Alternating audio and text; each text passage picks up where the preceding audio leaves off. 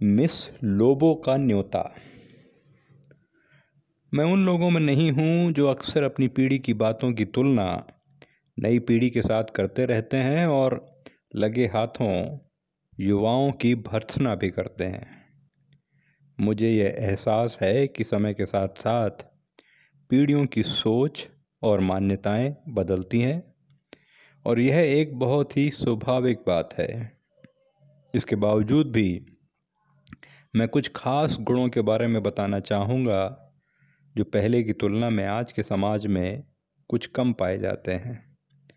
जैसे किसी की बिना कारण सहायता करने की प्रवृत्ति, सहायता प्राप्त करने वाले की सहजता और उसका अपनी कृतज्ञता प्रकट करने का सरल तरीका।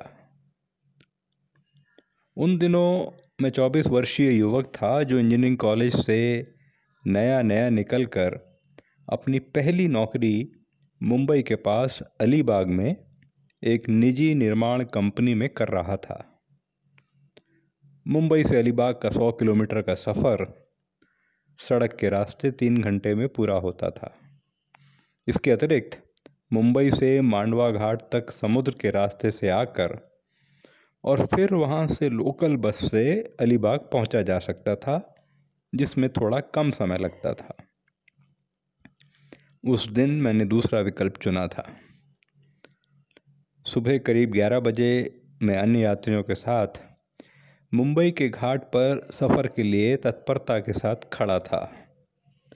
अधिकतर यात्री मछुआरे थे जो मराठी तरीके से धोती पहने थे और अपनी मछलियाँ मुंबई में बेचकर अब खाली टोकरियों के साथ लौट रहे थे। कुछ यात्री छोटे मोटे व्यापारी थे जो मुंबई से सामान खरीदकर अलीबाग बेचने के लिए जा रहे थे। उस 50 यात्रियों की भीड़ में एक संभ्रांत महिला अलग ही दिखलाई पड़ रही थी। उसकी उम्र 40 की रही होगी और वह खुश मिजाज शख्सियत की लग रही थी। शरीर छरहरा तो नहीं था, किंतु फिर भी उसने एक लंबा फ्रॉक पहना हुआ था जो उसके घुटनों के नीचे तक था। हल्के पीले रंग के फ्रॉक पर बड़े बड़े सफ़ेद फूलों का डिज़ाइन बना था। थोड़ी तेज समुद्री हवा से उसका फ्रॉक लहरा रहा था, जिसे वह बड़ी सावधानी से संभाले हुए थी। जैसे ही घाट पर मोटर बोट लगी तो हम लोग उस पर सवार हो गए और मैं उसके बगल की सीट पर ही बैठ गया। टिकट पर सीट नंबर नहीं थे, इसलिए हर यात्री जिसे जहां स्थान मिला बैठ गया। एक रात पहले ही मैं रेलगाड़ी द्वारा दिल्ली से मुंबई आया था, इसलिए थका हुआ था और शायद शीघ्र ही सो जाता, किंतु उस महिला ने सीट पर बैठते ही बातों का सिलसिला आरंभ कर दिया। उसकी सौम्य शैली से मैं प्रभावित होने लगा था। मेरी यात्रा का कारण पूछने के बाद उसने बताया कि उसका नाम मिस लोबो था। वह अविवाहित थी और बचपन से अलीबाग में ही पड़ी बड़ी थी। राजस्थान के किसी शाही परिवार के बच्चे के लिए वह गवर्नेंस की नौकरी कर रही थी। हाल ही में उसका भाई एक दुर्घटना का शिकार हो गया था, जिसमें उसका शरीर को लकवा हो गया था। इसलिए अपनी राजस्थान की नौकरी छोड़कर वह बोरिया बिस्तर के साथ अलीबाग अपने भाई के पास वापस लौट रही थी।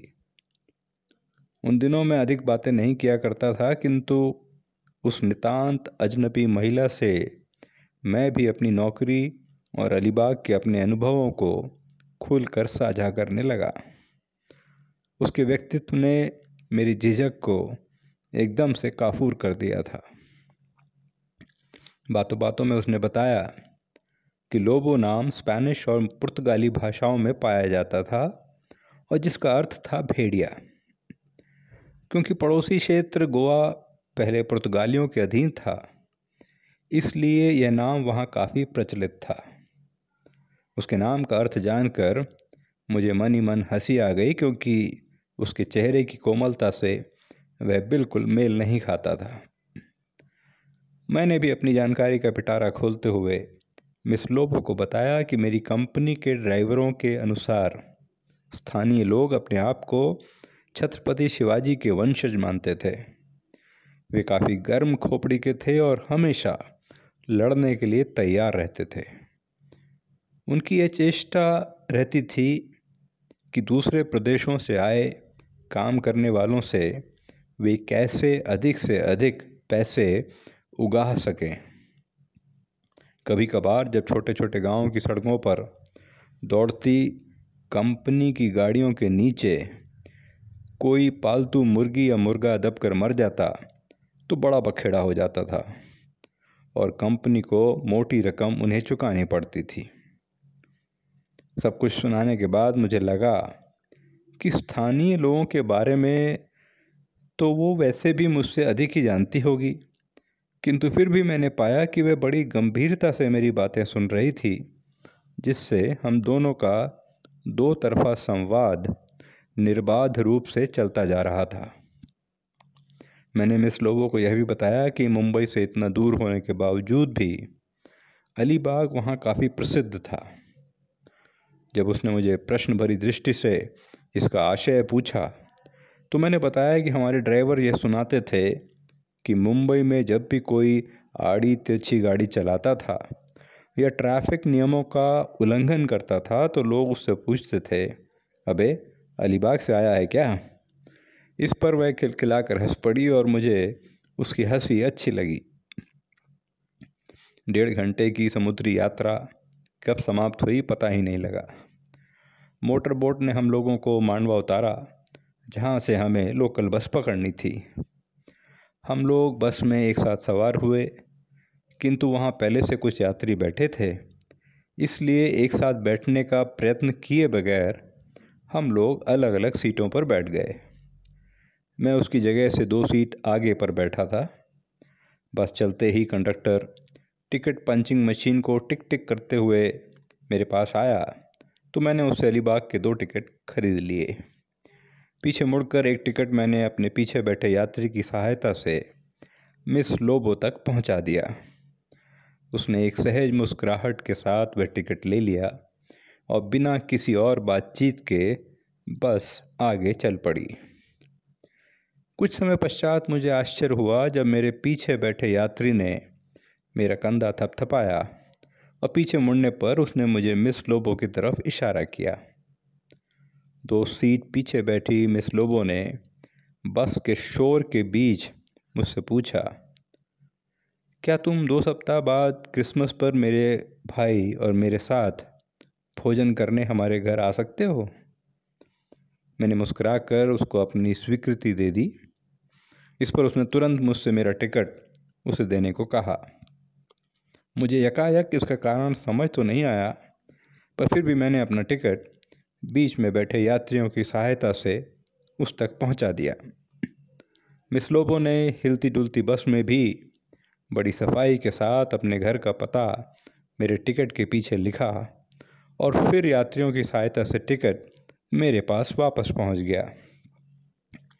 टिकट का यह आगे पीछे का आदान प्रदान मुझे हास्यपद लग रहा था, किंतु अन्य यात्रियों को जैसे इसमें कुछ भी अटपटा नहीं लग रहा था। अलीबाग शहर में हम दोनों के उतरने के स्थान अलग अलग थे। मेरा स्टॉप आने पर मैं पहले उतर गया और उतरने से पहले मैंने पीछे मुड़कर मिस लोबो को मुस्कुराकर अलविदा कहा। उसने भी गर्मजोशी से अपना हाथ हवा में हिलाया। उसके घर का पता मेरी जेब में सुरक्षित था। मैं कंपनी द्वारा दिए गए अपने आवास पर पहुंचा और अगले दिन से नौकरी में व्यस्त हो गया और जीवन अपनी लय में चलता रहा। किसी कारण मैं मिस लोबो के पास क्रिसमस पर न जा सका। इसके पीछे शायद मेरी झिझक रही होगी, जिसका आज भी मुझे मलाल है। उन दिनों मोबाइल फ़ोन नहीं थे और मेरे पास मिस लोबो का लैंडलाइन नंबर नहीं था, जिससे कम से कम मैं उसके बीमार भाई के हालचाल ही पूछ लेता, जिसके लिए वह अपनी नौकरी त्याग कर अलीबाग आई थी। इतने वर्ष बीतने पर भी उसका वह सहज निमंत्रण मेरे स्मृति पटल पर आज भी अंकित है। मैंने जीवन में अनेकों निमंत्रण पाए हैं और निश्चित ही कई भव्य भोज का आनंद भी लिया है, किंतु उस एक अनचखे भोज का स्वाद आज भी मन के किसी कोने में बसा हुआ है। धन्यवाद।